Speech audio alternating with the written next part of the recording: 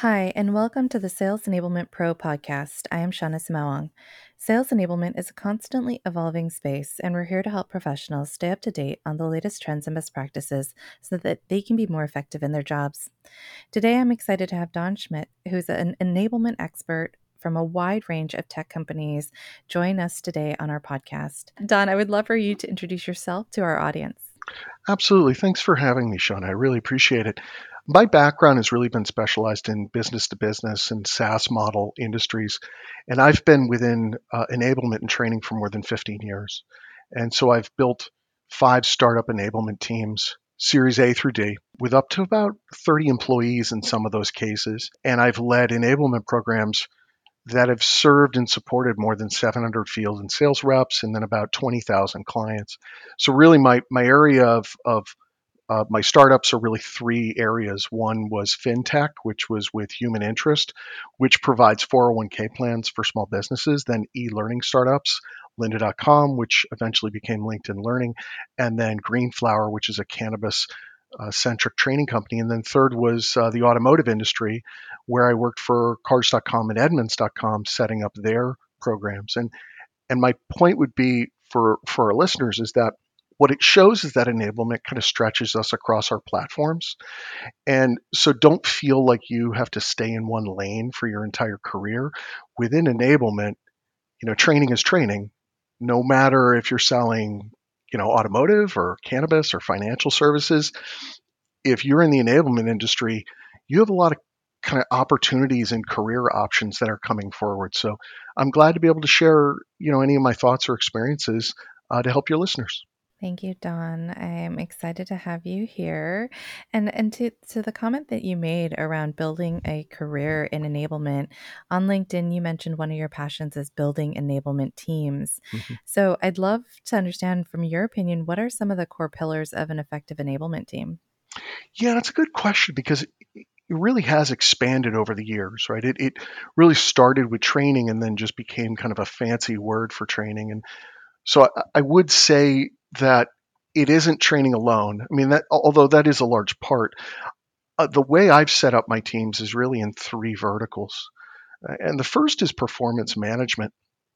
And what I mean by that is really looking at the data and not necessarily just working with revenue or sales operations to get data from Salesforce. I mean, creating skill assessment health cards, aka like scorecards, sometimes people call them, but I don't particularly like that word because it feels like, the seller, you're going to tell them where they suck. Health cards are really where we can help you improve your efficiency and your effectiveness. And along with that, with performance management of looking at the data, is also often I set up the tech stack. So non Salesforce in my case, but with enablement, I definitely recommend taking over all of the productivity tools. And then either managing or being part of that sales and retention process creation, the sales methodology, because performance management is that first pillar, dictates what your content's going to be and technically how you're going to deliver it. So that would be my second pillar is I create a content team. And when I say team, it could be one instructional designer, it could be a lot. My advice for people is not to just look at it as face to face, e learning, and webinar based content creation. There are 2 new areas in the industry that I'm really jazzed about. One is guided paths. There are great companies out there that lay on top of tools like Salesforce and guide people in a kinesthetic way. That should be part of your content creation. And then also, there are video coaching tools that are out there that are sometimes within enablement tools and sometimes outside of them, sometimes within an LMS. But video based coaching, I think, is an important kind of delivery method of your curriculum team. Now, I often have taken over the communication because often salespeople get either so much Slack or so many emails that they start ignoring it. So my team will consolidate that and try to make that more efficient so that people actually see what they need to see. And then also within content, I have I've never had a marketing team under me, but there's marketing enablement that will build all of your sales collateral, but also, I have had my team build out playbooks and battle cards to go against competitors. And then the third pillar is really delivery. Um, Obviously, it's the training of new hires and veterans, but I would also suggest trying to leverage and take over motivational events, the sales kickoffs or whatever you might call it at your organization that are either quarterly or yearly. Your all hands calls, my team takes that over and MCs it. You may still have sales leadership running those, but you have a facilitator. And those all hand meetings, I would say, should always go down to the director level or regional level, down to the weekly level where your trainers are in the weekly sales meetings for a specific regional director. And then I think the last parts of that delivery is obviously data driven coaching that comes from the performance management, leadership development. And, I've done at two companies recruitment support where the trainers actually will conduct sales centric interviews with candidates that have gotten far into the process and just test them on one thing like their sales methodology so that the hiring manager doesn't have to do that during their service. So my advice is really think about what you aren't managing yet and then begin expanding your team's role. Absolutely. I love that approach. Now, that said, in your experience, what are some of the challenges that can maybe come up with building and developing an enablement team? And what have you found to be successful in overcoming those challenges? There are definitely a lot, and it does matter if you're a one person show or you have a big team. Often what has happened with me is that I come in and it's a one man show in many cases for me, or it's two or three people. And typically the enablement team, or sometimes when I've come in, they were still called sales training, were seen as kind of superfluous. So what I mean by that is the number one thing is to change sales management's view. And that can be tough. There's no doubt about it. But the question you have to ask leadership is, do you want us to be a superfluous training team, or do you want us to be an essential part of the sales organization? That makes sellers more effective at their jobs. And if you can weave in what I had talked about earlier of all the things that you could do for the organization and support people to be more effective, it gives you more and more abilities to be valuable. But I think my number one goal in that challenge is, can you become that trusted advisor for sales leadership? And if you can, you're in a good position. Ultimately, it's getting that trusted advisor kind of set up is that you need to concentrate on the right metrics. And that's what often the challenge is that we're not looking at the right metrics. Don, I think that's a fantastic point. I'd love to better understand, how do you measure the impact of your team on the rest of the business? Like, what are some, for example, of the key metrics you leverage to reinforce the enablement team's value? Yeah. Okay. So that gets right into that main challenge. I think where I made the mistakes in the beginning of my career, and I think for the if you're a listener here in this situation of trying to create more relevance and getting management buy-in, is that you have to steer away from what I would say are like the least valuable metrics, which are how many classes we trained, right? The number of attendance, how many e-learning courses or collateral did we put in the LMS or the enablement repository, what our evaluation scores were. Those are, smile sheets are fine, but if the trainers are really good at delivery, they're of course going to get fives, and so you can say to yourself you're really great, but sales management isn't necessarily bought into that. Test scores, I don't know about you and some of your other presenters that have been on the podcast, but I found that the people that test multiple choice questions in new hire training typically are like the worst salespeople.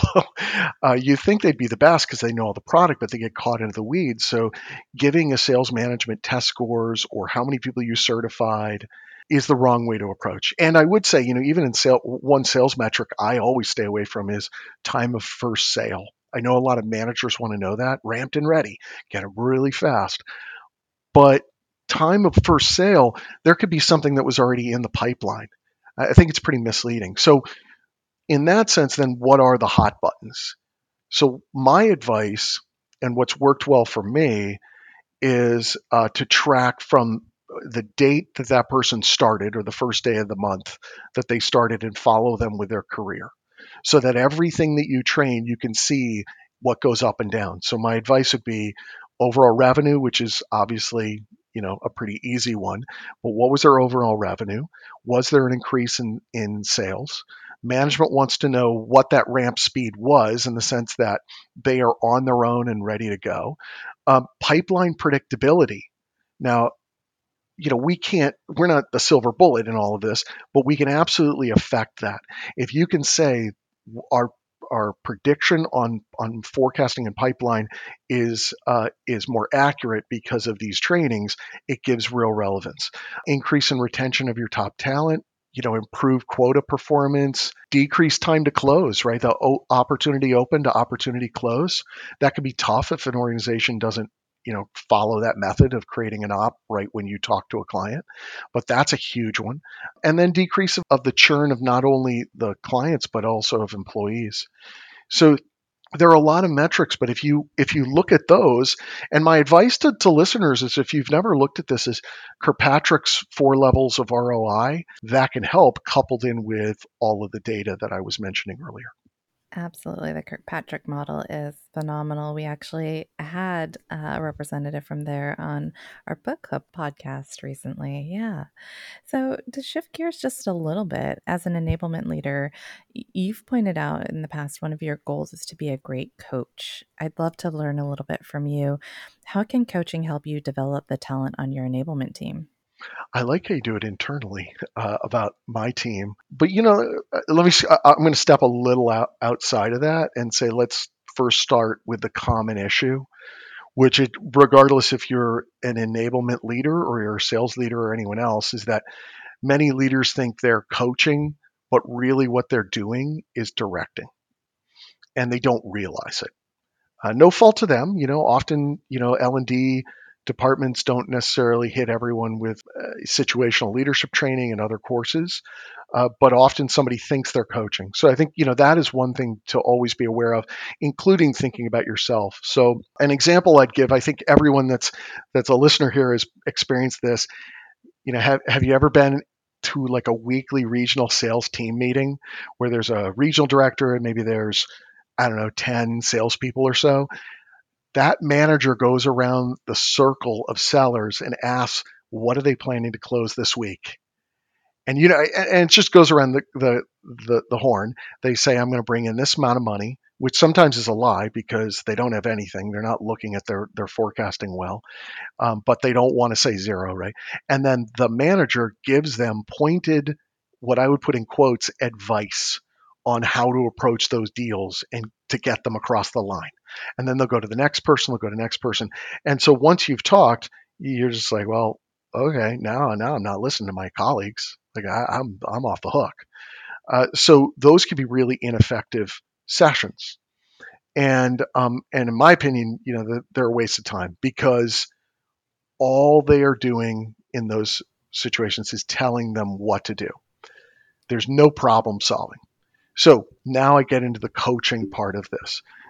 With my team and with a sales leader, you have to work on coaching as an individual basis. And I kind of see coaching as more about self-discovery and having the person that you're talking to discover those answers for themselves. And often I try to use data behind it to guide that employee to that new approach. It might not necessarily be my approach, it might be a better one actually, but for them to self discover because then they're much more likely to execute on what's being said. So, to give you an example, is like instead of telling a trainer that their delivery was too rigid, right, in the classroom, ask them something like, what would you change in your training delivery today if you were going to train the class again, right? How would you rate yourself training delivery wise from 1 to 10? Well, if they say 10, then we got a different issue. But anything from 1 to 9, it doesn't really matter. It's like, okay, well then how could we have gone up to 10? Now, sometimes what I will do then with a trainer, I'll look at verbal tics like or ah or and I'll start writing them down and putting in how many total during a certain period of time. And then I do ask them that question. So data based, I say, how often, what do you think's your your verbal tick? They may come up with it. Okay. Well, if that's the case, how many ums do you think you said in 30 minutes? It was 107. So how do you feel we should approach this? And then I'd say, it's not just about the trainers. You could put a coaching kind of philosophy with anyone in your team. Instead of stating, let's say we need to increase our competitive curriculum, maybe with one of your content people, you share the Salesforce data and how many deals were lost to competitors. And then, as an example, right? So we know because when you close a deal, a close lost, there's a reason of why the person quit and maybe or didn't sign, and maybe it was because they went with a competitor. So you show that data to the content person. You say, okay, what are your thoughts about how we can combat this challenge? What are the ways we can do it? Now you can then feed in your information based on that, but I really think open-ended questions is the best way for coaching.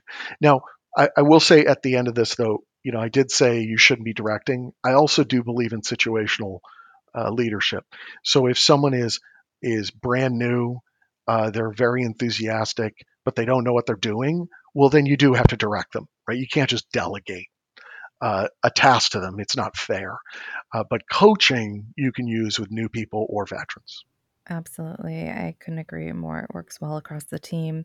And you've touched on some fantastic best practices, but do you have any additional ones that you would recommend when it comes to coaching your team? I am a huge believer in data-driven coaching. And even if you're a one-person show, you can do this. You can do that, or where I've had actual data analysts use combined all the data into like Snowflake through Tableau and create individual health cards. And I earlier had said about, sometimes people call them scorecards. I like calling them the health cards. And that allows you to deliver customized and personalized learning to each seller and sales leader, but also in regards to coaching. Now you know what to coach. And we break that out typically on my teams in four areas: sales metrics, right? So, did you close a sale? How many units did you sell? What's your average selling price? How long did it take, right? Activity is the second part. So, how many phone, email, text, outreach calls did you do? And then what's your closing ratio based off of those, second meeting, third meeting, and such. Productivity tools. So if your team is in charge of any productivity tools, uh, it could be, I don't know, so it could be stuff that's within Salesforce. Salesforce Maps, I've done this with. I've done this with LinkedIn Sales Navigator, with Outreach, with HighSpot. There's all kinds of companies that you might have in your tech stack. I would look at those metrics and see what the usage is. And then the last one is just knowledge checks of, did they complete training in the past? If you put that all into one kind of spreadsheet and look at salespeople individually, then you're able to find what I would say are like red flags. Think of it as like Moneyball. Remember the movie Moneyball with Brad Pitt? And there's this great scene with Chris Pratt, and he's watching a video of himself at the plate, and they're throwing pitches at him, and he self discovers by looking at that data that if I let some pitches come through, I'll get more balls, which means I'll get more walks, which means I'll get on base. And it was an epiphany for him in the movie.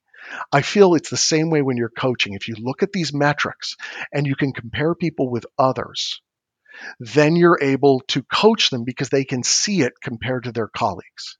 And that works really well. Now you're not just pulling KPIs from the ether and saying, yeah, this is about how many calls you should do. You should look at the top salespeople. Makes it much easier to coach.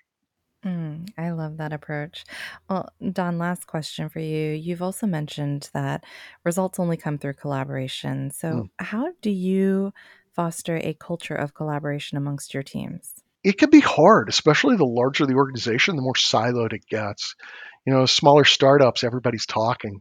And I find that it's not malicious when silos start. It just isn't. I think people just get in their own world and they start working. and collaboration starts breaking down. And I think you do it in two ways. You look internally and you look externally. So here are some I would say suggestions that have worked for me. First, the internally was I would replace the weekly team meeting that you have with your enablement folks, and I would actually break it up into more small group sprints, and then do like daily stand-ups with your direct reports, and also assign productivity tools to each trainer. So, I'll give you an example. When I was at Edmunds, every trainer had one productivity tool that was assigned to them, and they had to take ownership of it. And now it forced them to then have to work with other teams to make sure that that worked. So it's not just working within our team, it's getting them to think, I need to collaborate outside because I won't be successful. And the goal is always this: I want you to speak at whatever that vendor's conference is next. So one was Salesforce Maps, and I said to that trainer, you should absolutely try to get to Dreamforce. And she took it over and did an amazing job. She worked with the actual vendor, with the sales team, found top sellers that were doing really well, shadowed them, used that for the training content, worked with marketing to create collateral. All this happened. And what happens? I lose her to Salesforce, and she's now a Salesforce Maps employee. That is wonderful. That made me feel so great because she was expanding on her career, and I was able to be that one that kind of started it. She got it all herself, but I got that started by assigning a productivity tool to her and then coaching her through it on how to collaborate. But just the last parts on the internal was, I would say I like conducting quarterly team in-person workshop meetings and monthly all hands calls, but those quarterly in-person meetings are where you do your problem solving. So everyone is working together on solving what our five main issues are. So they're all working together and they're figuring out, okay, who do we need outside of our team to help us be successful? So then the last part in this is externally. In regards to collaboration, I mean, I could give you the standard ones that everybody does, right? You got to have a meeting with the head of each of the department heads once a week. Okay, fine. But what has also worked for me that's a little more outside of the norm is that I've created advisory boards. They're not decision boards, but they're advisory boards. Those often are made up of top sellers.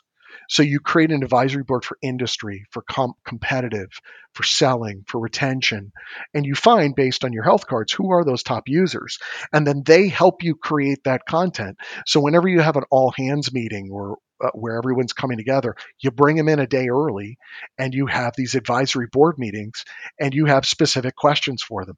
It helps you create content. It creates people that will be raving fans of your content because they were part of that process and they'll amplify it. But also, it opens up for better content, right? And then I would also suggest shadowing sellers. If you're in a management role, the best way you're going to learn and to be able to understand what are the real trials and tribulations is to shadow a salesperson and just listen. And if they're doing things that seem right, or they're following a sales process that you taught and they're using it, or whatever it might be, create a sales success video of them. Say, hey, I love how you handled that objection. I saw that you used an alternative close, or you clarified, rephrased, and isolated that objection. Can we record you for 1 or 2 minute video on how you did that with a client and how much money you made? And they get really excited. And now you put that into the LMS.